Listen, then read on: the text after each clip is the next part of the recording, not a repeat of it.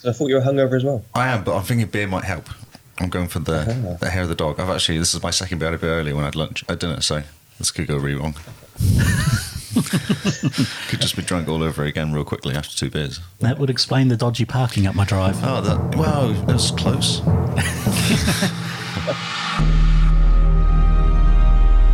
Welcome to A Conversation With, the holiday special episodes where we get a special guest on to talk all things gaming. Today we have Marc Langworthy, who lives in Cornwall, UK, and who used to go to school with Lee, our special Lee here. Special Lee. He is busy making Red Scar Publishing. Fill me in, Lee. What's going on? No, I'm not going to. I think Marc should do it. Okay. Marc, tell us about Red Scar Publishing. Yeah, sure. First of all, thank you for having me on. It's quite early in the morning here. I know it's late at your end of the day. So Red Scar Publishing is kind of my outlet for everything creative at the moment. It began a couple of years ago just to give me the opportunity to write, and it's now led into a couple of licenses. So back to yourselves, really. Oh, that's fantastic. Man, that's living the dream, isn't it? Yeah, because you're always really good. Yeah. When we did gaming, we did D&D back in the day, you're always really good at the stories and the backgrounds and the maps and the... Yes. All the DM stuff was always really good. Yeah, back a few years, but... Quite a few years, yeah. I've always enjoyed the storytelling aspect, which kind of led me into the writing side of things. And now I'm lucky enough to be able to make some kind of a living out of it as well. So it's crazy, yeah. I'm jealous. Yeah, we're just slightly turning green on our side here. Yes. That definitely is the dream. Because are you working as well? Yeah. Or have you stopped working now and you're doing this full time? Yeah. So recently I'd left kind of full time employment to make this my actual full time employment. So, Carl's shaking his head. Living the dream, right? Jeez. You are living my dream, and I'm not jealous in the slightest. What's that green tinge around your body? Yeah, my inner Hulk is coming out, the usual. Yeah. Right, and from the Xbox cast, we have Lee. Hi, Lee. Hello, Carl. How are you feeling? I'm hungover. No, Lee's hungover. That's Christmas. I've got my deep voice on today. Lee's feeling very deep. And we have Paul. Hello. Paul, being our resident D&D expert, is here to give Marc a hard time. So let's let Lee shine a bit and go into the news section. And away you go, Lee. Let's see how happy you are. I'll see if I can read. Words. Make words out of your mouth. 200% on the screen. Yeah, exactly, yes. Okay, so some exciting gaming news last couple of days. Yesterday? Yes. Yesterday. Games Award. All on yesterday. Very exciting. Man, so many trailers came out. Did you see it? A couple of saw them. Anyone excited about any of the games? The Outer Worlds. Yes. Yeah. I'm sure that's Borderlands, though. I'm sure that was actually going to be Borderlands because that robot with one eye is off Borderlands. It's Borderlands cross Fallout. Yeah. And did you see the shade they were throwing at Bethesda as well? The original creators of Fallout. Yeah. So that's very cool. There's some good trailer out for it. And there's also Dragon Age 4 trailer came out as well, which didn't show much of it was dragon more a teaser. Sneezing. Yeah, it was a tease that got the entire world excited. 3 years away, I reckon it'll be. Yeah, I still won't have finished Dragon Age 3 by then. No, all 2. Or 1. Or 1. No, I've done 1 and 2. I'm stuck on 3.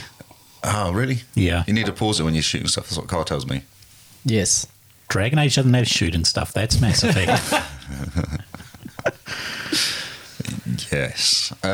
Game Pass stuff. Because there's Mortal Kombat 11 trailer came out, but also Game Pass had a bunch of games added to it. Yes. Mortal Kombat X, which I'm very excited about. Because you were playing this in the UK, weren't you? I was. And it was awesome. And you were going to buy it. Yes. I nearly have bought it a few times. No, you don't have to. Don't have to. No. I'm sure Xbox is listening to us. Yeah. I think it's really funny because I think I said that to you when you tweeted about it. I was like, they know, because something else happened as well. Yeah, every time we talk about something, news pops up a few days later going, oh, look. You can have it now, it's fine.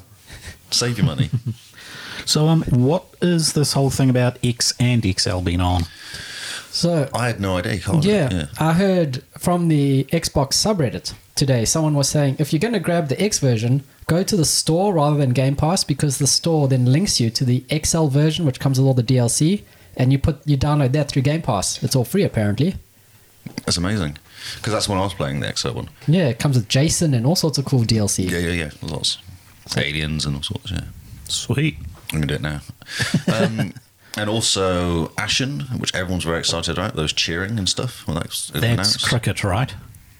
It is not cricket, no. No. It's not Ashen, it's not cricket. Okay, shows how much I know about it.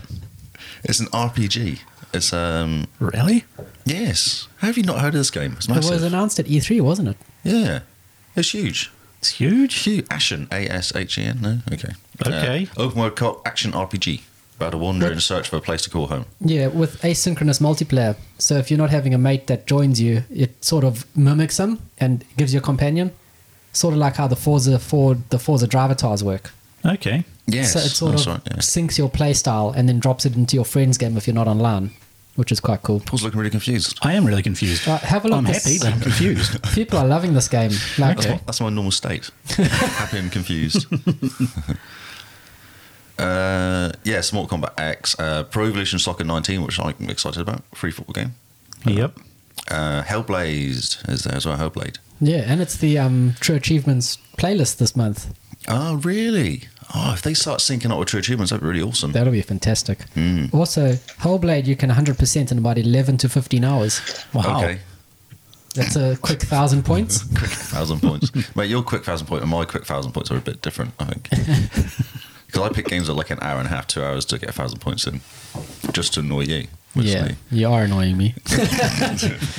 Catching up too quickly. Oh yes, 25k now, mate. Ori Jeez. and the Blind Forest as well. That's awesome. It's the definitive edition as well, eh? Yes, yeah. Shadow Warrior 2, which is supposed to be quite good fun. It's a bit crazy. FPS, kind of. Ooh, That's the ones probably that everyone is excited about. yes. And they're coming on over the next few weeks, like they're not all available now. Pro Evolution's 13th, Mortal Kombat's now, so I downloaded it when it came out. Hellblade's 17th, Ori's 20th, and Ashen's the 7th. Oh, it's out now. They're definitely peppering the month with releases, eh? Yeah, it's awesome, yeah. It'll be nice that it all doesn't arrive on the first. Yep. That they just keep doing Gives you it. a week to play it and then the next game comes Yeah. out. Yeah. Man, that'll just be amazing. Crackdown's coming out on Game Pass for the 15th of February. Yes. Purchase on the 22nd, which is So this interesting. is interesting. Yes, if you have Game Pass, Crackdown 3 it becomes available to you on the 15th of February. If you've bought the game, it's available on the 22nd. So You're getting penalised for giving them money up front. yeah, for buying the game, you're getting penalized, which is quite an interesting strategy. Yeah. Saying that Game Pass games get it a week early. Hint: we don't want $80. We want your 120 over the year Yeah, gotcha. for all these games. It's a very interesting strategy. I sort of like it. So do I. It's very clever. Yeah. Another thing that interests me, just going back to the Outer Worlds quickly, also a very good strategy, is that the Outer Worlds is a Obsidian-owned RP, which makes it a Microsoft-owned RP That's now. right, which So means Game Pass. Outer Worlds 1, released on all platforms. Oh, you want to play Outer Worlds 2? You need a Windows PC or an Xbox. Okay, suck him into the world and then go, Yeah. oh, no, you can't have it. It's all right. Look at this great game. Oh, we've made number 2 just a bit better. Oh, you want to play on our system? Yes. And this will be Game Pass as well, this afterwards. No, it's not yet. Because it's being published before the sale of Obsidian to Microsoft goes through. Ah, That's why it's on all platforms. rubbish. I don't mind the old platforms, it's fine. As Yeah. long as it's on Game Pass. Yeah, I'm sure it'll come soon enough. And then finally, some backwards compatibility news. Darkness, which I've never heard of. Duke Nukem Forever, XCOM Declassified have all joined backwards compatibility. None of them really appeal. Oh, not the XCOM one. I've clocked it. It was sad. It was really Yeah. sad. It was hyped and announced before XCOM Enemy Unknown was announced by Fraxis. Was it a filler, was it, almost? It was meant to be the next evolution of it. You know how at that stage everything was going first person. So Syndicate had released a first person right. version. Or some other 80s, 90s games. There were basically a bunch of 80s, 90s games coming out. Fallout would have done the same. Exactly, yeah. That was... I should have guessed that one. Yeah, and when it came out, because there was so much hype around the sort of the XCOM Enemy Unknown one, 2K kind of gave it to a second-tier developer, and it really shows. The AI is terrible. I think the story is okay. It sort of shows the formation of XCOM back in the 50s, 60s during the Cold War. And it does tie in with the ethereals. It ties in a bit like they basically had to reskin all of the aliens to match the XCOM Enemy Unknown aliens, which is pretty cool. But yeah, it just didn't feel like I clocked it once, I uninstalled it, and I never have another plan to reinstall it. It's not one of those games. Yeah, okay. Well, that's a very sad one. Yeah. And Duke Nukem's not very good as well. It's not very good, but I mean, you want to play it for playing sake, right? No, Yeah, I no. would rather go back to Duke Nukem 3D.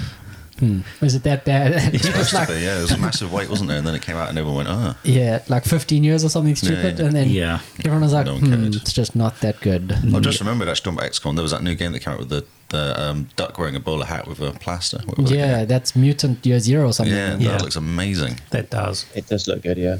Yeah. It's sort of good to see in these turn-based tactical strategy sort of ones actually starting to make a resurgence. Yeah, because it disappeared, didn't they? For a They while. did, yeah. Everyone was, first-person shooter or real-time strategy. Now you've got basically a whole heap of games coming out turn-based.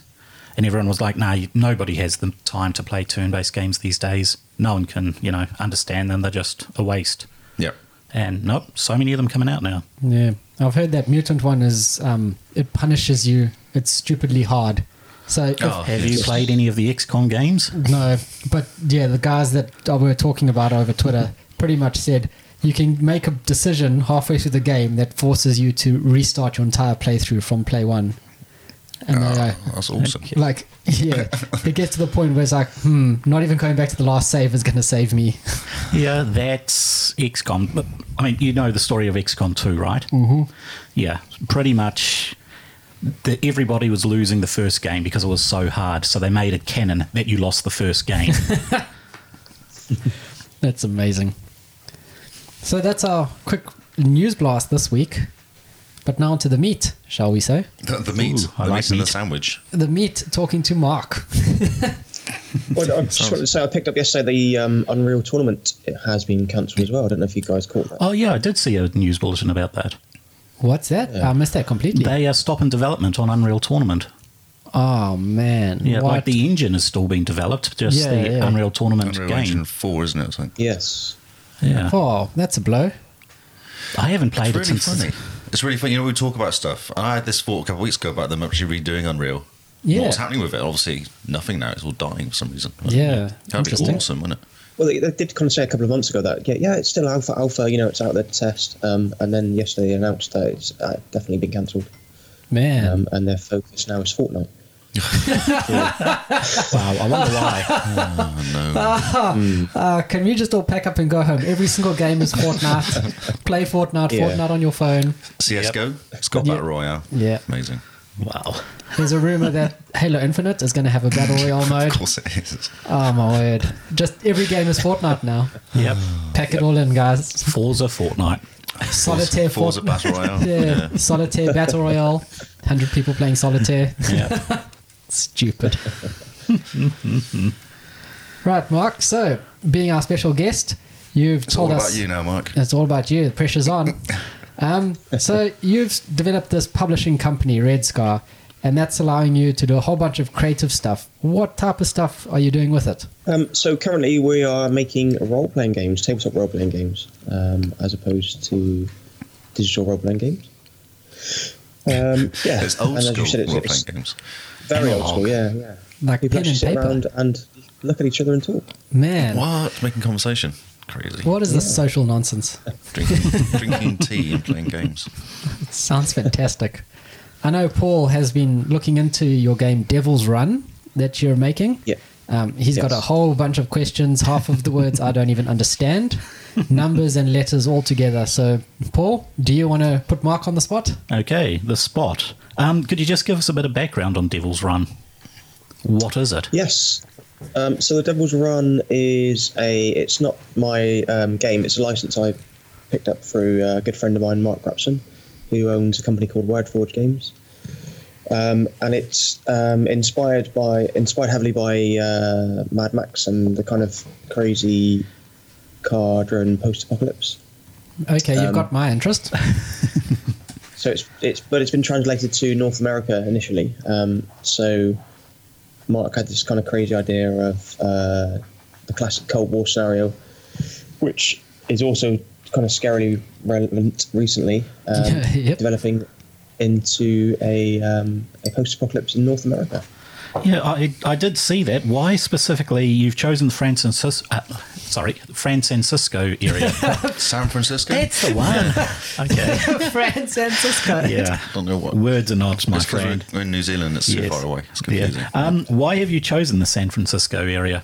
So again, it wasn't my decision. It was largely inspired by Marc, and he had travelled there quite a lot with his. So he has a kind of medical, biological medicine background, and he travelled there quite a lot with his company before he'd left. He'd left there to develop his own game company. So he had a real kind of passion and respect for that area, and it became one of the few areas in North America that had been missed by a strike in the kind of hot war that developed from the Cold War, if you like. Oh, okay. Just a question. How many people are in the team with you, Red Scar? How many is there? So currently it's myself and my partner Helen, and Marc and a couple of others help out around that as well. So Yeah, that's awesome. yeah, quite a small team. You're not looking for any writers, are you? I could quit my job and write for you guys. Yeah, we do employ some freelance writers and artists actually. Yeah. So. Oh, nice. That's awesome. Expect an email from all of us. Have you seen all the models and stuff you can get? Yeah, I did actually have a look at them. Yeah, they're pretty cool. Yeah, the game. Yeah, I did notice. A lot of them are sort of inspired by 50s, 60s muscle cars. Yeah, so we kind of tried to give a nod to classic cars that people will recognise, but also kind of 80s, 90s TV that people will remember, that we all love, and we try to kind of visually inspire people as much as in a literal sense. Cool. The system you're using, that's based off the Savage World IP, isn't it? So we use two systems for the Devil's Run particularly. I write for Modifius Publishing, Modifius Entertainment, not publishing, and they have their own in-house system called 2D20, and I also went to Pinnacle Entertainment and managed to garner a Savage Worlds full publication license. Okay. Can you explain the 2D20? Because, I've played most other systems, but never heard of, that system. Yeah, 2D20's relatively new on the scene as a role-playing game system. It was originally developed by some of the guys at Modifius now and handed to Jay Little, who is of kind of Edge of the Empire, Age of Rebellion. Okay, I have played Age of Rebellion. Yeah, so Jay Little wrote the system behind that. Jay has a lot of credits to his name in kind of board game, role-playing game sense. So the guys at Modifius Entertainment originally conceived kind of 2D20 system, and then handed it to Jay to round off and finish. And it's kind of novel in the way that it's a roll-under system, so you don't in standard D&D you roll D20 and add your modifiers and see where you end up. Whereas with the 220, you add your modifiers beforehand and then try to roll under. And it is more about depth and success as opposed to just succeeding. Okay. So although it's called 2D20, you can end up rolling a bunch of D20s and then seeing how many successes you get. And that will allow you to, one, succeed at your task, but also over-succeed, and then that engenders something called momentum, and momentum allows you to do, as a player, to do crazy things within the role-playing game. So it sort of builds up the same as the ICE crit system. Yes, yeah. So, like I said, it's more about depth of success than it is just kind of success. Nice. Okay, man, that sounds quite interesting.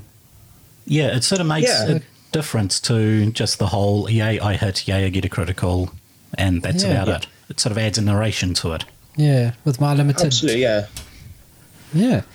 And it kind of gives the reins to both players and GMs, so you can use that momentum, or GMs get their kind of opposing, kind of like a yin yang system where the GMs get their words.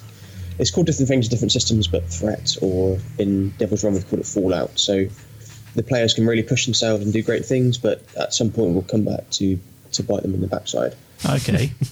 Sort of like I'm trying to think of a system that uses it, but like a karma-style inspiration system. Yeah, absolutely, yeah, definitely. I guess the closest thing would be the kind of apocalypse scenario in one of the superhero games, role-playing games. Haven't played too many of them, sorry. I play primarily fantasy, yeah. There is one where it's a Marvel-inspired superhero game where the players keep pushing and pushing, but at some point there's a doomsday scenario where they've pushed too much. That basically they're playing to save the whole world, and it's not quite that apocalyptic in 2D20, but at some point it will come back to bite them in the backside, like I say. So okay, cool. So sort of like repercussions almost, which is yeah. It's the first time I've heard of that in a pen paper game, sort of a tabletop game, like repercussions. Normally it's you were awesome, the dragon died, that's the repercussion, is you get gold. treasure. Yeah. Next quest. Yeah. Oh, very cool. Yeah, I mean it's some people find it oppositional, but I might find I'm biased, I guess. I'm right from Odysseus, so. But I find it fun. It's kind of like the players can push themselves in. Like, yeah, great, you guys are having fun. But at some point, this is going to come back and bite you in the backside, because they kind of watch. I always keep my pool open, threat pool, so the players will pay you threat or push themselves through different tasks, and they'll watch the pool build, and you're like, yeah, it's great, this is great. But this will come back to bite you. Okay, nice. So, how would it come back then? What's an example of something going wrong, or how would it could it affect you? So the threat pool you can use for kind of a variety of things. One, you can use it to introduce kind of encounters. So rather than random encounters, you can spend some of the threat pool to call in enemies for them to fight. So the GM would spend the threat pool and say, right, okay, this is happening now. Yeah. So the players pay it to the GM to buy extra dice or push their own tasks, and they will build up for the GM. The GM will spend that pool to, one, introduce enemies, or two, it just kind of introduce fun effects. So rather than a ceiling collapse and the player's been a random event, the GM will spend 4 or 5 points to make that happen and get the guys to roll a bunch of dice to avoid it. So in Devil's Run, we'll translate that to your tire might suddenly burst on a chase down the freeway. You'll hit a pothole, or the big tanker that you're trying to chase down for the gasoline will suddenly kind of sideswipe towards you. It makes it a little bit less random, and the players can see these things happening. So it gives the GM a bit of a chance to troll the players. Yeah, absolutely. Yeah, it gives the GM a bit of agency that the players can visually see, rather than them thinking that things are absolutely random. So. Oh, that's awesome. I like the sound of that as a DM. Yes, you guys are getting a bit too cocky now. Yes, absolutely. Yeah. That's brilliant. How does the character sort of creation work? Like, have you split it off into character and car creation, or is it like you just build the character and then you get given cars, vehicles? Like, how does it integrate together? So with the 2D20, with Devil's Run, we stick as closely to the IP as possible. So cars were as important to us as the character. So with character creation in Devil's Run, you will be able to modify your car as much as your character. So you'll work to an archetype for your character, which is based around one of the factions, one of the crazy zany factions based in San Francisco. And then from your faction, there'll be a kind of range of vehicles that you can choose from. Then you get to modify that within that range. Nice. And the factions, how did you come up with them all? Because I had a look at some, and they're fairly unique. And it's sort of, how did you come up with the factions, what they would do, all that sort of stuff? Yeah, so again, I largely led by Mr. Rapson from Wordforge Games. He'd already created a range of factions. And then what led me to creating the role-playing game is I'd written a whole load of background material for some of the factions. Mark's like, this is great, let's make a role-playing game. So, for instance, Mark came up with the idea of the Brit Attack, who are Texans that have kind of commuted to San Francisco in the post-apocalypse, hearing that this area is one of the few areas that's survived the apocalypse. And his remit was kind of like, I need to get the Texans from Texas across most of the United States to San Francisco. Can you make it happen? Which was rather interesting. And then, so there's tons of research to kind of ground it in a bit of reality, but also make it these kind of zany factions that we're really passionate about, and hopefully it translates across to people that enjoy the game as well. So yeah, did you get much of the Kickstarter factions come out? Yeah, so the factions are all there in the board game, and we are making most of them available in the role-playing game. Some of them naturally kind of lend themselves to an enemy base rather than a player base. So, like the Skinners, who are essentially a bunch of cannibals, is like, well, we don't really want to give people too much of an insight into what happens there. It's not great to talk about a tabletop, but they'll make great enemies. So there are a couple of factions we said, these will make good enemies rather than good PCs. Yeah. How did you find the Kickstarter work? How was that? Was that easy enough to set up and get going? And no, it's yeah. Again, it's tons of research. I had a bit of an insight from my work, Modiphius, so they've run some really successful Kickstarters. Chris Birch, who owns Modiphius with his wife Rita, has always been a great help. One, even just getting into the industry as a writer, and two, kind of providing advice on the Kickstarter. So again, it's tons of research and lots of background work on things like the graphics. Stretch goal. I mean, it looked really, really flash, and I've noticed a lot of Kickstarters that look that style often tend to get funded, whereas others... You've got to put the effort into the back end. You have to put a lot of effort to start with. Yeah. Did you find it was slow and then really increased at the end as it got picked up? Yeah, so when I launched the Kickstarter, the kind of trend previous to that had been, if you're not funded within the first day or two, then you generally won't fund. But I've noticed a bit of a trend lately where actually that's not quite the case. So with most Kickstarters, you'll fund within the first day or two. They'll run for a month, and there'll be a dip in the middle, and then it will pick back up at the end. Whereas with most recent Kickstarters, I've kind of noticed actually things kind of trickle along towards the funding goal throughout the Kickstarter, which is really nice. Yeah, a bit more consistent with it. Yeah, absolutely. But yeah, it's I think hitting that button to launch. So the Devil's Run in particular was a relaunch. So I went to the Kickstarter. Initially, we weren't going to meet the funding goal, so I took the decision to cancel it and come back to it later, which was the right decision. And initially I launched it with our own in-house system, and then with my Modiphius work, secured a 2D20 license with Modiphius, which I think definitely helped when we went back to the table. So yeah, it was like I say, it's a lot of work, and I'd just recommend really doing your research before you go to the table and getting some kind of marketing out there. So talk to people before you launch. Make sure you've had try to have a few interviews, get it out there and get it play tested. And luckily with the Devil's Run, we'd already had that great IP to kind of visually inspire things as well. Nice. Did you do much play testing with particularly that IP, or did you try other IPs to bounce off? So we have our own in-house system for Red Scar, which we're working on at the moment, and we've gone back to, called Tricore. So we're kind of heavily play testing that for... we've just announced recently, actually, that we're making the Kings of War role-playing game, which is a fantasy setting from Mantic. So yeah, there's lots of play testing there to drive that system.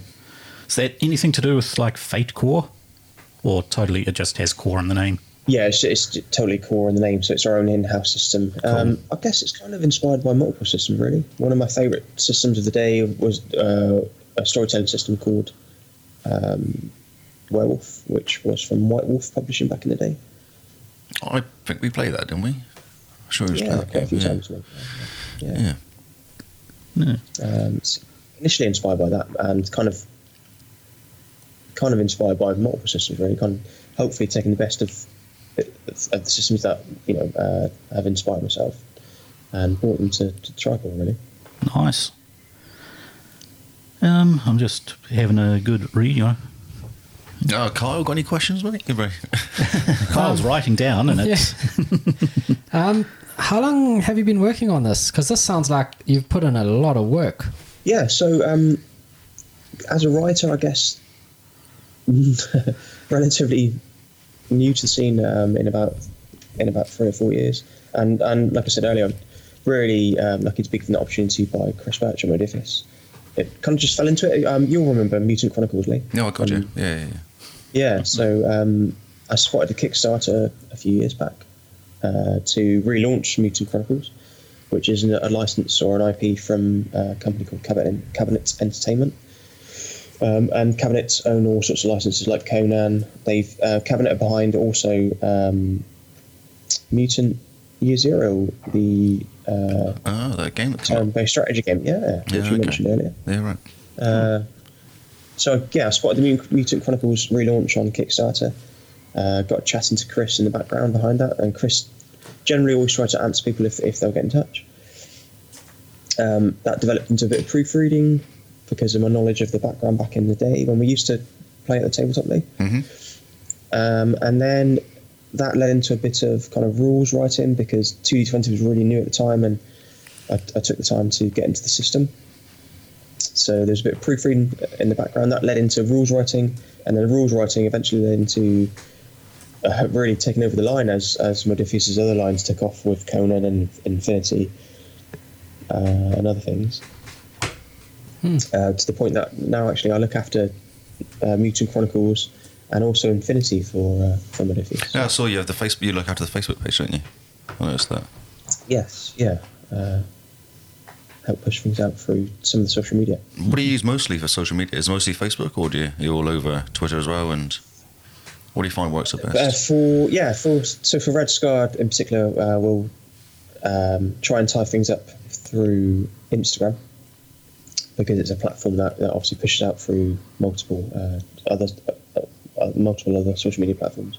And then with Diffius, employ a couple of people really to look after their side of the social media aspect. Oh, okay, man.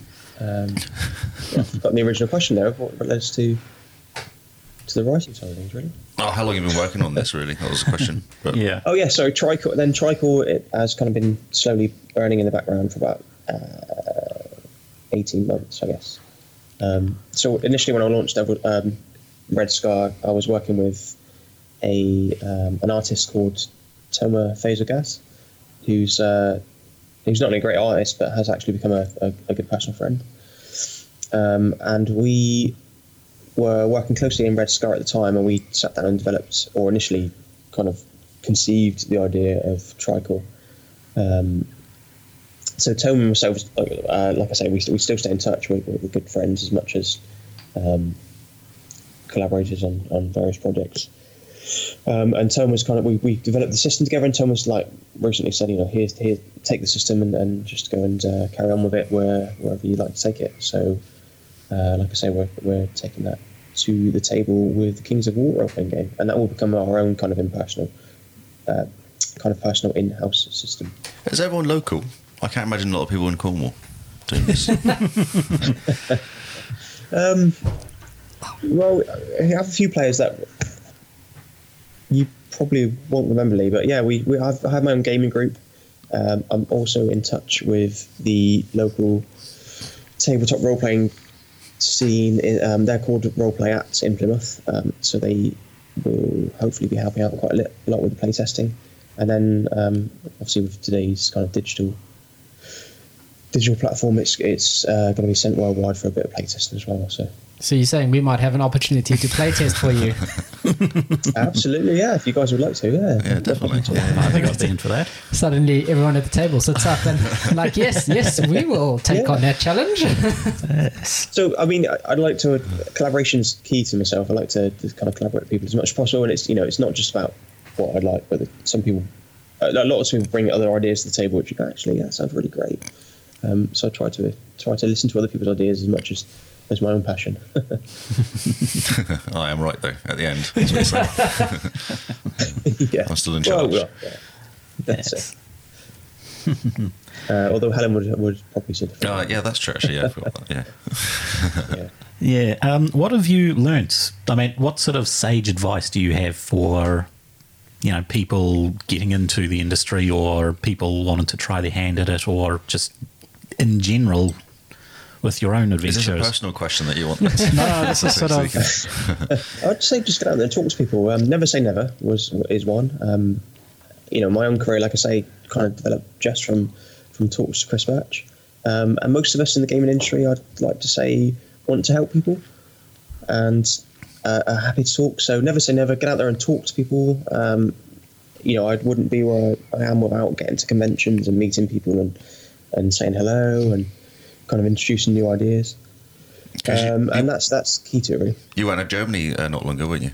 A couple of weeks ago, was it? Yes. 3-4 weeks ago? Yeah, there's a huge board game tabletop and board game convention in Germany called Essen, which is Europe's equivalent of Gen Con, I'd say. So it's kind of putting the legwork in really to go out and meet people and say hello. I think it's interesting it's still going, this industry, because it's not the 70s that started this, and it's still kind of kicking along and doing really well. Yeah, healthier than ever, really. It's kind of, I don't remember our daily. We're certain members of our group would, I still call it poker myself, where we would, we're off role playing. We're like, no, don't call it role playing. No, don't call it playing poker. That's right. Yeah. That used to be the code. Okay. What, we didn't start playing poker? Yep, poker. Yeah, which I still have a folder on my PC called poker. My role playing game file. So I've always been kind of like loud and proud of the fact that I play tabletop games, role playing games, and it's funny who you meet actually, random people that used to play or still play. Yeah, there's quite a few people out there playing. Yeah, and people associate with D. People do very much associate with D&D, which again is fine. It's been the most prominent tabletop role playing game out there since. It started it all, didn't it? Really? Yeah, absolutely. Yeah, but people are more kind of open to talking about it, I think, these days. I think so. I went into a shop a few days ago and saw someone, he had an Elder rune on his shoulder tattooed on. I was like, oh, you play Elder? And we just got chatting about Warhammer. Wouldn't have thought of that 20 years ago. The other miniatures game, that's right, yeah, very popular, and people kind of associate gaming with. But yeah, I mean, thanks to some of the companies like Modiphius in particular with their Fallout board game, it's definitely becoming a lot more prominent. Yeah, the community sort of has exploded when it comes to board games. It's sort of forefront now in terms of everyone's mind. They sort of think board gaming is not how it used to be, where you play board games, type thing, or Dungeons and Dragons or role playing stuff. Yep. Yeah. Or board games is kind of associated with Monopoly or Scrabble. Yeah, thankfully not so anymore. So much variety. Yeah. When I took my partner Helen she's kind of had her eyes open this year in the board game aspect. She's always role played and played games as well. But this year she came with me to UK Games Expo, which is a fairly big convention in the UK. We were working at the time, but I did manage to say just go off and enjoy the convention on a couple of occasions, and she came back with her eyes kind of totally wide. Like, I didn't realise such variety out there. And generally, if you can name a concept or an IP, there will be some sort of game out there to cater for that. So, just great. Are you intending, because you have cards for your game, don't you? So you intended that as what are they actually for? Are they just for characters, or is it a game, a separate game? So the board game has cards which will generally contain mostly statistics for your vehicles and your characters and your weapons. So there's a very visual reference rather than flicking through a rule book and looking at different tables. They'll be presented on the card. And then with 2D20, we try to make that kind of aspect for the GM as a handy reference. So he'll have some NPCs to flick through. The players will get some vehicles to add to their character sheet rather than just writing it on the character sheet. They'll get a visual reference with the card and stats. And then Savage Worlds uses a poker deck for initiative. So we wanted to provide that visual aspect in the poker deck for people to get the inspiration from the bloody Pokemons. Poker deck, sorry, not Pokemon. I know, but I'm just thinking Pokemons. That's their fault. Yes. Yeah. My son's just got into Pokemon, which is Helen's fault. But yeah. You weren't encouraging him at all? Not me. No. I was I took CJ. He's about to turn 6, but we went through the whole Indiana Jones, Star Wars, and kind of like, I'm loving this. It's great to kind of enjoy those things with my son. And then Helen kind of corrupted him with Pokemon. I'm sorry. He's like, no, I don't like Star Wars anymore, Dad. I got Pokemon. Yeah, now I have Pokemon. Yay! As an old school gamer with, Lee, you have any good stories about him? Yeah, it's time to spill the dirt now. Yes. Yeah, so we mentioned earlier, just before we started chatting, Lee's, one of Lee's nicknames was Doogie. So Doogie came from the fact of a really old TV show with Doogie Mowser, MD. Doogie Howser. Yep. Yes, so Lee with his long blonde hair. Of course, which looks exactly the same as Doogie Howser. Yep. Yeah. Brilliant So doctor. that's the same. So Doogie kind of stuck with Lee at the time. So we all know locally, we all know Lee as Doogie. Or McDougal, or Dougals, or McDougal. Yeah, there was variations. Oh, I think. wow. Yeah. And some really just some random spell names within D&D where Just tiredness, Lee would mate. It was like 3 o'clock in the morning, 4 o'clock in the morning. We've been Because playing for like 6 yeah, hours. Yeah. we would literally role play at all hours at different houses. Lee's mum would put us up. My parents would put us up quite frequently, and we would literally role play from 8 in the evening till 7 in the morning when the birds started to sing. We'd all kind of get overly tired, and Lee would just come up with random spell names. So instead of animal friendship, it would be animal Frenchman.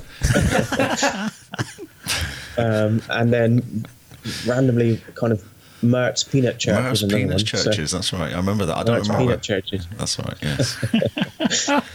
And Paladin's lay on hands ability would become grasp on hands Grasp on and things like hands. this.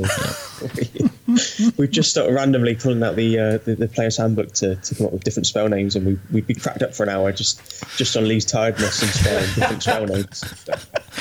Wow. Yeah, some good memories of those. Brilliant. Oh, the podcast is not recording. Oh no, what a shame. I have backups. Brilliant. I'm sure you remember the old Mert's Peanut Church, Lee. Oh, God, yeah. I don't know what it was. I think I must have fallen asleep and just said something. I think that's what happened. Yeah, I think we were playing Magic actually at Clint's house. And it was, he'd fallen asleep and we all carried on playing.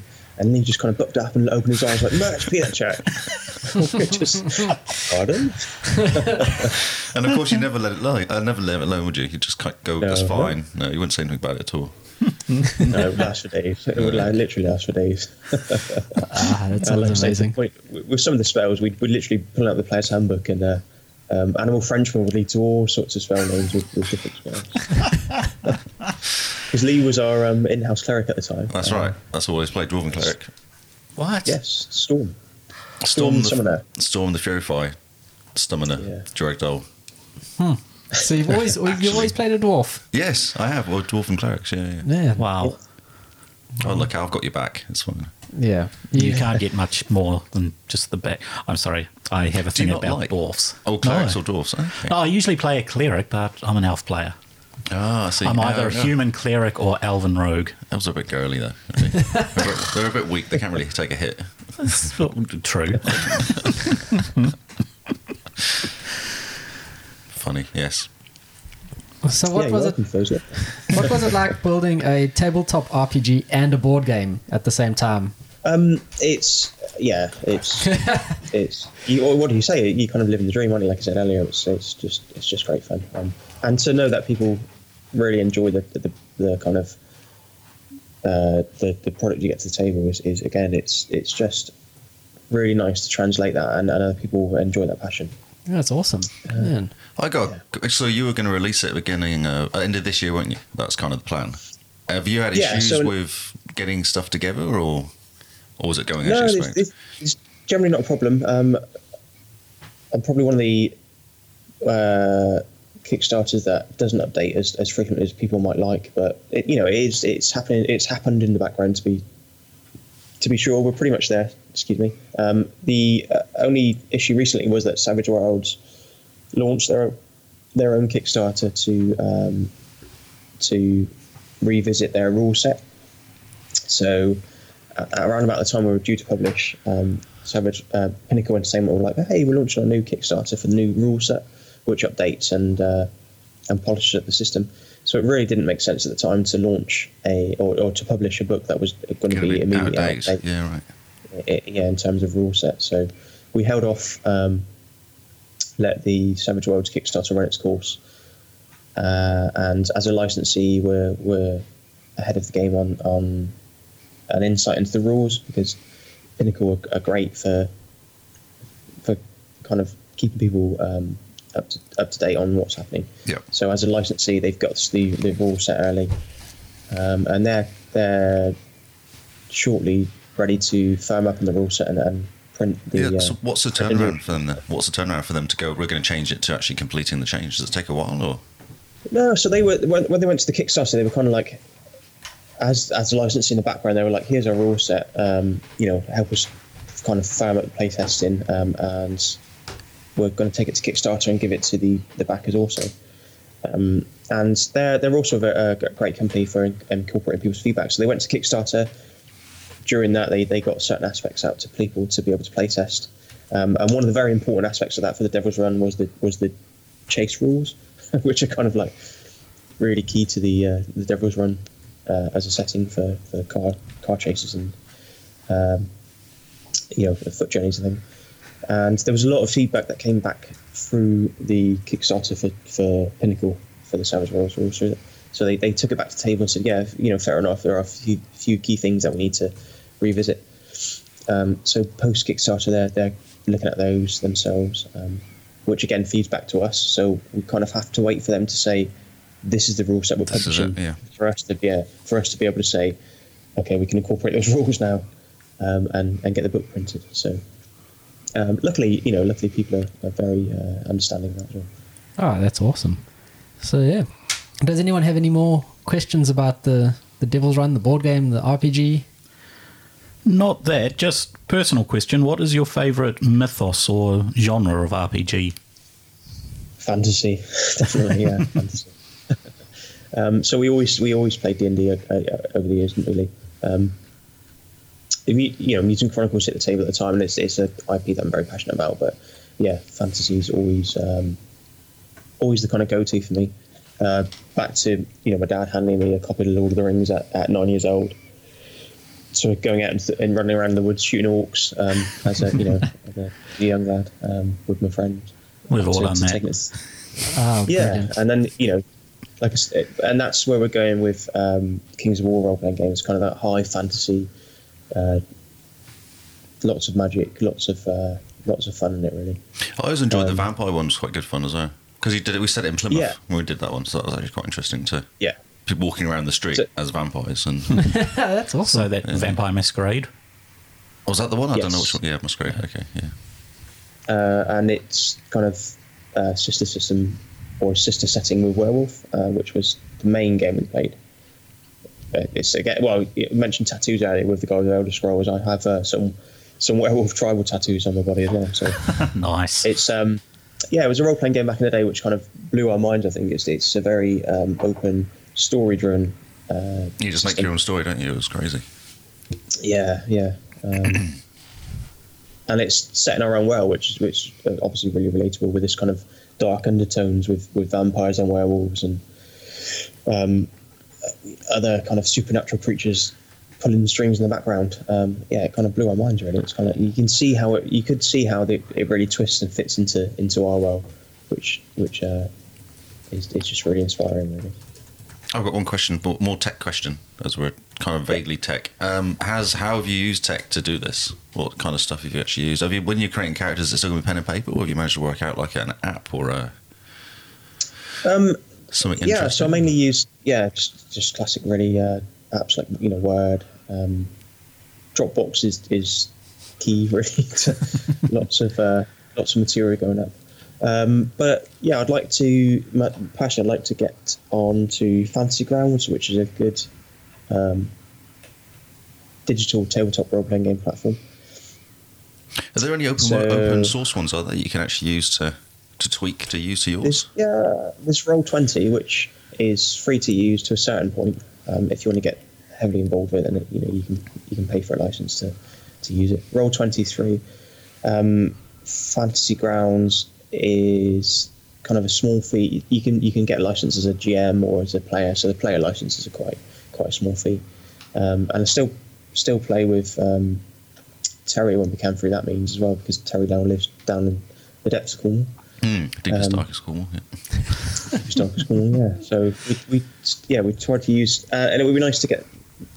I don't believe that 2D20 has made it onto those platforms yet. I think through Conan there is some coding happening in the background to make 2D20 available through the Conan IP. But it would be nice to get Devil's Run and eventually Trico onto those platforms as well. Yeah, or get it all developed something that's easy enough to tweak to make yours or be used by other people. Yeah, it'd be cool. Yeah, absolutely. D&D's, the classics, the big systems around there like D&D and Pathfinder, which is an evolution of the old 3.5 rules, which you'll probably remember, Lee. Yes, that's what we lived in. Yeah. Yeah. So it'd be nice to get onto some sort of, because although you're not sat around a table, you can actually still visualize it through that tabletop aspect of those digital apps. It would be good to use things like tablets and stuff, wouldn't it, for the actual the notes, the PDFs, make it all searchable and make it really easy. Yeah, and I don't know if you've seen some of the gaming tables out there recently, but you can get kind of LCD or plasma TVs where the TV literally is the table. So I've seen some of them. Yeah, so the maps, the TV's kind of mounted horizontally, and it will present your maps, and it's great for the DM because rather than you take a break for give me half an hour, guys, I'll draw the map. Draw the map, yeah, that's right. Yeah, so it avoids all of that. You can fog of war it, so the players can only see a certain range on the table. You literally just put your miniature on the TV screen. Carl's very impressed. Yeah, some great things out there for it. And you're going to get like a tablet DM screen, the way it goes out. Which updates as you're playing it. Yeah. So you can literally have a one player license for the players, and that becomes the TV screen. It mounted in the table, and the GM will have his GM license. And like I say, you can fog of war it, so they can only see a certain range on the map on the table, and it just becomes a. There's so much cool stuff, isn't there? There's so much cool stuff you could do because you have a GM card, a DM card that actually changes on what the players see. With information, like what you're fighting and stuff like that. Yeah. And you get digital dice rollers and things, so the players can still roll their classic, their physical dice, but you can just flick a dice on the screen and the players can see what comes up, or you can hide the result. It's some really good. Good things out there. I remember creating an Excel spreadsheet one time because we were trying to create NPCs really quickly, and we had to try and do a random roll for generating just the strength and charisma and all that. It's really hard. Yeah. I couldn't work it out. It's really hard to get proper random. It wasn't very good random numbers. They get ridiculous characters all the time that weren't very too strong, no charisma, and you go, no, I just can't really use them. Yeah. I think there are, particularly for D&D, and I know for 2D20 with some of the other systems, there are both character creators and NPC creators out there for that at the moment. So you can, I think the company that make those for 2D20 called Frostkin, so a little bit of a shout out to them. But yeah, you can go and make a Conan character within a couple of minutes. It will take you through, because one of the things with 2D20 is that character creation gets quite involved. You take yourself through different steps, and it really gives you that investment in, rather than just a bunch of stats, you'll have that investment in your background. So there are a couple of character creators out there for 2D20 that will help you do that. And then for the GM side of things, you can also go and randomly create NPCs off the bat, and I know myself where you sit there and the players walk into a bar and go, "Oh, what's the barman's name?" And you're like, Franz. So there are some apps that will do that for you. Oh, that sounds amazing. Yeah. Yeah, we tried using OneNote to control that in one of our games. How did that go? It worked well, but I can see the need for an app. Yeah, the app sounds fantastic. I like the screen on the table type thing. Yeah, that sounds awesome, doesn't it? Yeah. Man, tabletop these days. Just Yeah, no graph paper and bits of paper everywhere and knocking characters over. Where was the character stood? And yeah. Looks visually stunning. You know, obviously development side of things, you can take it as far as you like. So you could literally have, if they walk into a lava cave, for instance, you could have the muted glowing effect happening in the background. does the music change as well in the background? Yeah, you can obviously you can set all that kind of thing up. It's just inspirational, really. Just, you know, I've not got quite that far myself yet, but I'll take Lynn down that road soon. Yeah, it'd be awesome. Yeah. Man. I was reading a story about some guy who DMs and he's turned his basement into sort of his DM room, and he's got Philip Hue lights and he's set up different scenes depending on where the characters are. So like he changes the lights to green for forest and like red for caves and lava and stuff. Yeah. I want to play in his games. And it's just like, yeah, he was taking us like he did it all on Reddit, like a walkthrough of his game room. And it's just, yeah, he's got the TV on the board. The board game is a TV Yep. on like a table. Yep. And it's just, you look at that and you go, man, tech on board games these days, man, the kids don't know how lucky they have it. Exactly. Yeah. Yep. I There's still some have really my old. inspirational setups out there. Yes. I've actually found. I saw one as well where you kind of walk into it's literally you walk into the guy's basement and it's like a tavern, and you'll open a door and there'll be a bookshelf in there. It's just set up like a proper tavern down there. So you're actually role playing inside, you know, one of the places you might visit in the game, kind of thing. It's some really inspirational setup. Come on, Paul, sort it out. Yeah. Sounds amazing. Man, sincere And weekends it's disappearing. really nice to have kind of some celebrities kind of make it popular, I guess. You have like celebrity D&D through platforms like Geek and Sundry. What's that guy? Yeah. I can't remember his name. The guy from Well- Star Trek. He does it all the time, doesn't he? He does a lot of D&D Oh, stuff. Will Wheaton Will does it. Wheaton Yeah, lots. that's how I got Will into Fantasy Age and Ashes of Valhalla. So I play a bit of that now.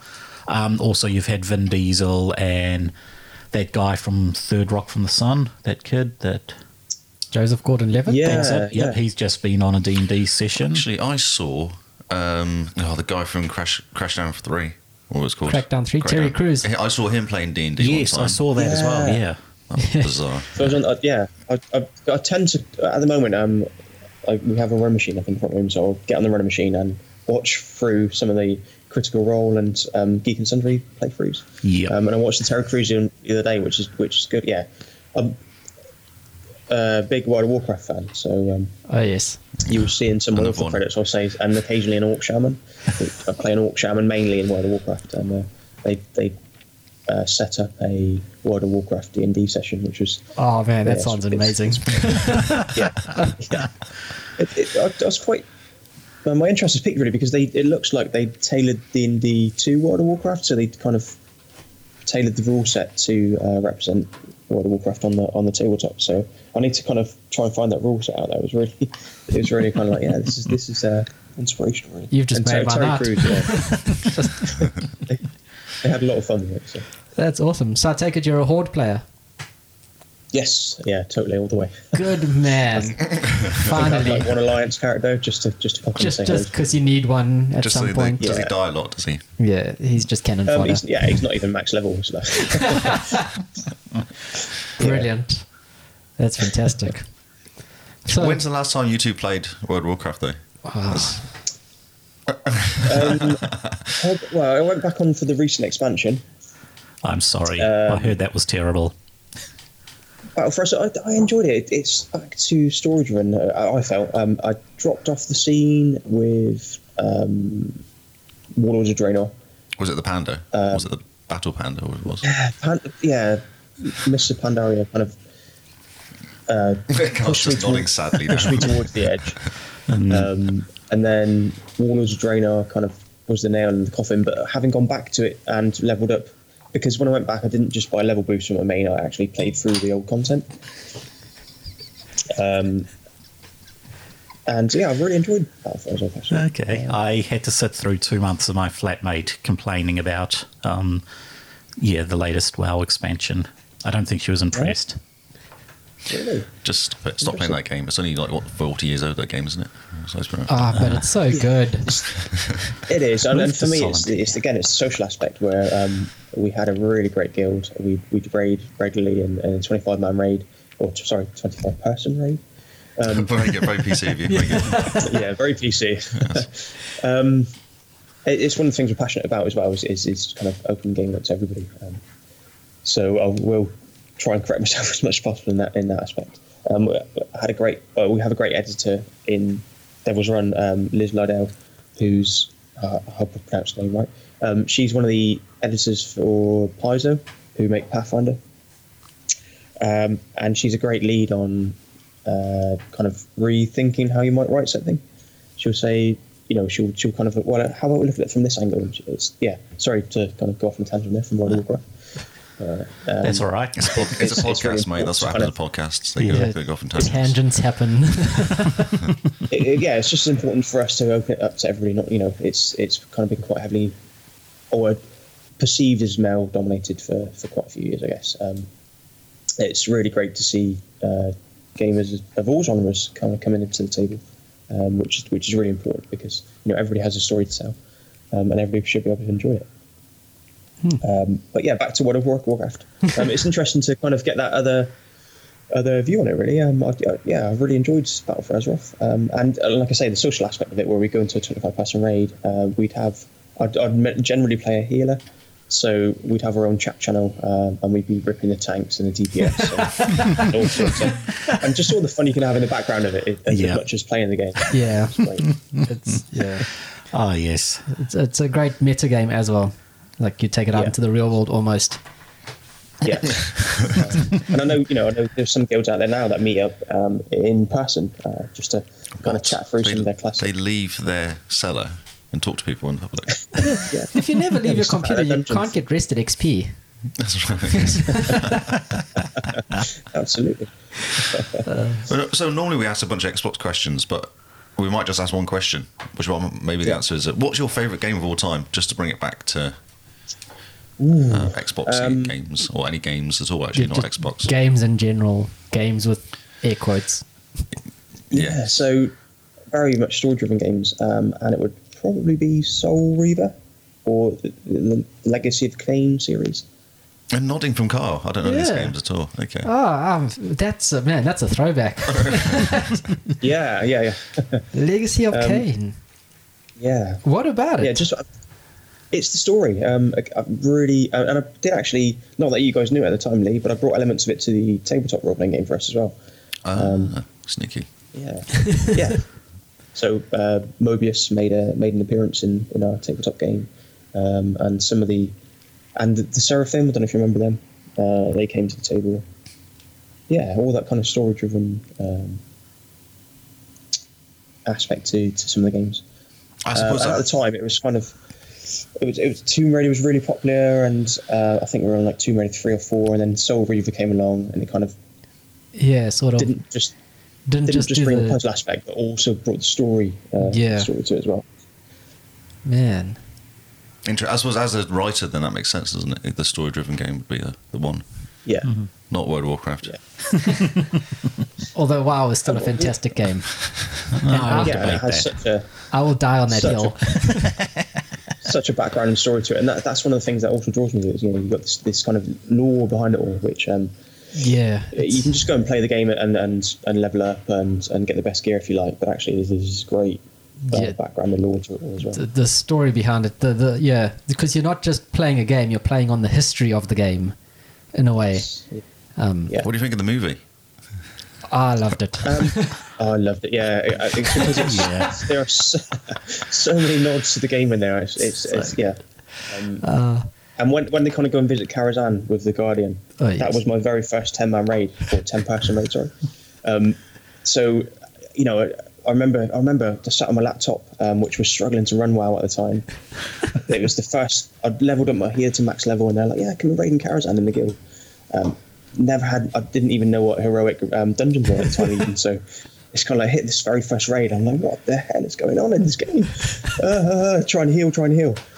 So to see Karazhan on the big screen really took me back to those kind of newbish days. Noobs. It's great. Noobs, yeah. Brilliant. And then at the end, where the whole valley of Karazhan kind of got devastated. It's like, it's so many nods to the game in that movie. It was great. Did you squeal when the Murloc was on the screen? Absolutely. I remember Kyle did as well. Not just the Murloc, but the Murloc sat there fishing. It's like, oh my god. It's so good. Yeah.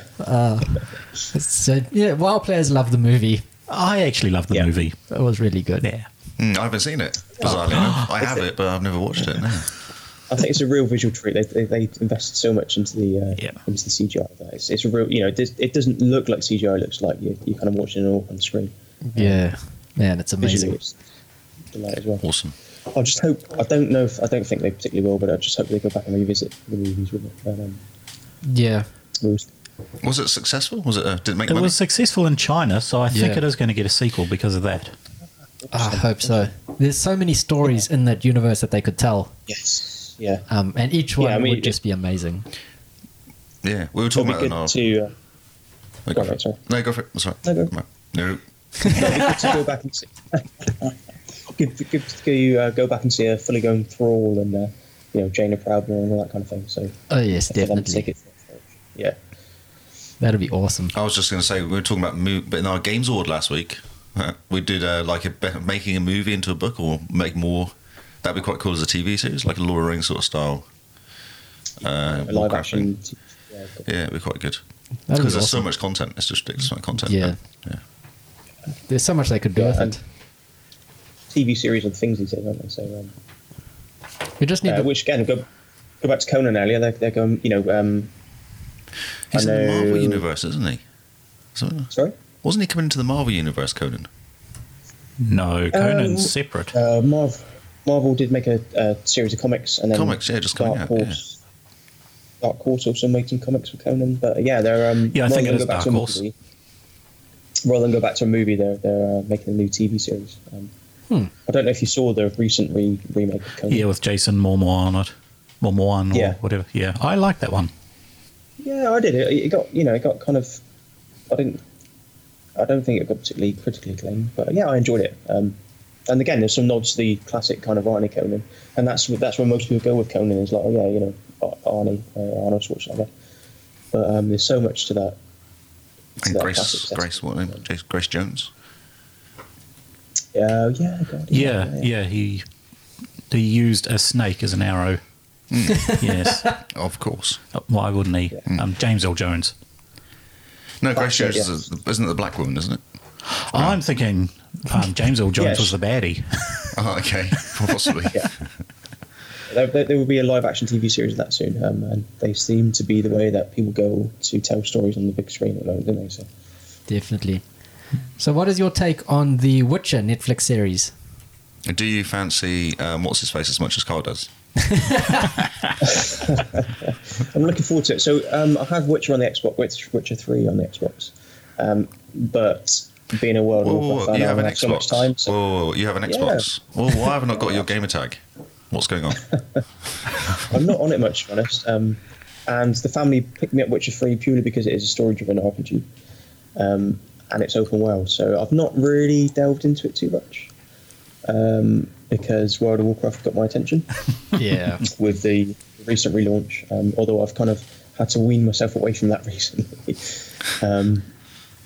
So yeah, Witcher 3 is one that I'm looking to go back to. So yeah, the TV series again would be great to explore that open world. It's a really really in-depth setting. They're throwing so much money at TV, aren't they, currently? Yeah. Game of Thrones is another classic, isn't it? It's, They get a Savage World TV series. well, Savage Worlds is the rule set, so I'm not sure. Doomtown would be a good one, which is like their kind of steampunk Wild West, with undead and zombies and Of course. supernatural elements. Everything's got zombies in it, hasn't it? Oh yeah. And Battle Royale, probably. Yes. Will you be playing much of WoW Classic when it comes out?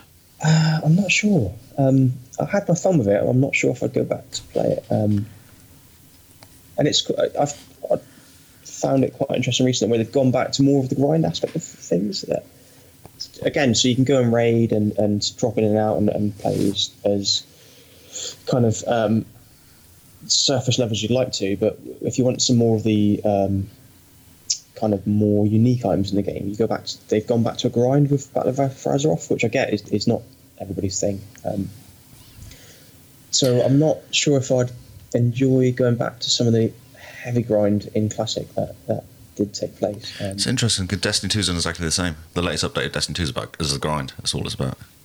Right. So maybe it's where everyone's going now, is getting people in there. Yeah, and I get it. It's kind of that. It makes it a hobby. That's what I reckon. Yeah. So I spent 18 hours picking up this enchant, all the materials for this enchant, which I guess it's to some people it's that achievement, isn't it? For me, because again work and family, it's kind of a bit of Life. time. It's called life. Yeah. Yeah, life. Yeah. So I get why they're doing it, and I did appreciate WoW Classic. Which I kind of came in on the tail end of Classic when what was the expansion for the very first one? Which king was it? The Burning Crusade. Burning Crusade. There you go. Yeah, TBC. Which like I say, with Karazhan and the Sunwell and that kind of thing. So I came in on the end of Classic. Oh yeah. So it wasn't as prominent to me, I guess, as the original, because they had that whole new TBC content to play through. Yeah. So I get why they're doing it. I'm not sure if it's specifically for me, but Yeah. we'll see. The WoW Classic is best staying as a memory, Yeah. as nostalgia. Absolutely, yeah. Like, I remember that time we spent a week doing one thing. Yeah, that was great. Yeah. We had no life and we could just sit in the cellar playing it. Back when we were at school and had nothing else to do. When we spent a week just trying to bash around Kiraj and get that one drop for one person. Yeah. Oh, it wasn't even for you, it was for somebody else. Yeah. Someone else Yeah, gets that's it. it. Yeah. And then you jump back into the queue. Right, this time it's my turn. If we spend the next month just trying to farm that for myself, please. And everyone goes, no. Yeah, so I know they're trying to tap into, there are lots of private servers out there on there, so which is the business aspect that they're trying to tap into, I guess. But I personally, if it was me, I'd just leave that to the people that have private servers to play, not trying to make a new bunch of dollars out of it. But Yeah, money. It's all money. exactly, yeah. But yeah, I mean, like we mentioned earlier with D&D, I'd love to see World of Warcraft back on the tabletop. In a role-playing game. It'd be great. Carl's very excited. It'll be awesome. Yeah, I can get behind that. Yeah. Fantastic. It's very worth watching that Terry Crews Celebrity D&D, Yeah. because they bring Maybe some of the start classes. watching. There's a shaman in there. There's a hot girl on it as well. So good. Oh, must get the link from you, Lee. Oh, brilliant. Oh, thanks for joining us, Mark. Here's your last chance to sort of plug yourself and plug what you're doing. So take it away. Yeah, so back to myself. I'll get a little bit about myself. I'm Mark Langworthy, tabletop role-playing game writer and developer. Was lucky enough to win a NE this year for some of the work I did on the Conan GM screen booklet for Modiphius and a 2D20 setting. Well done, mate. That's awesome. Well done. Yeah. Why the heck did you not open with that?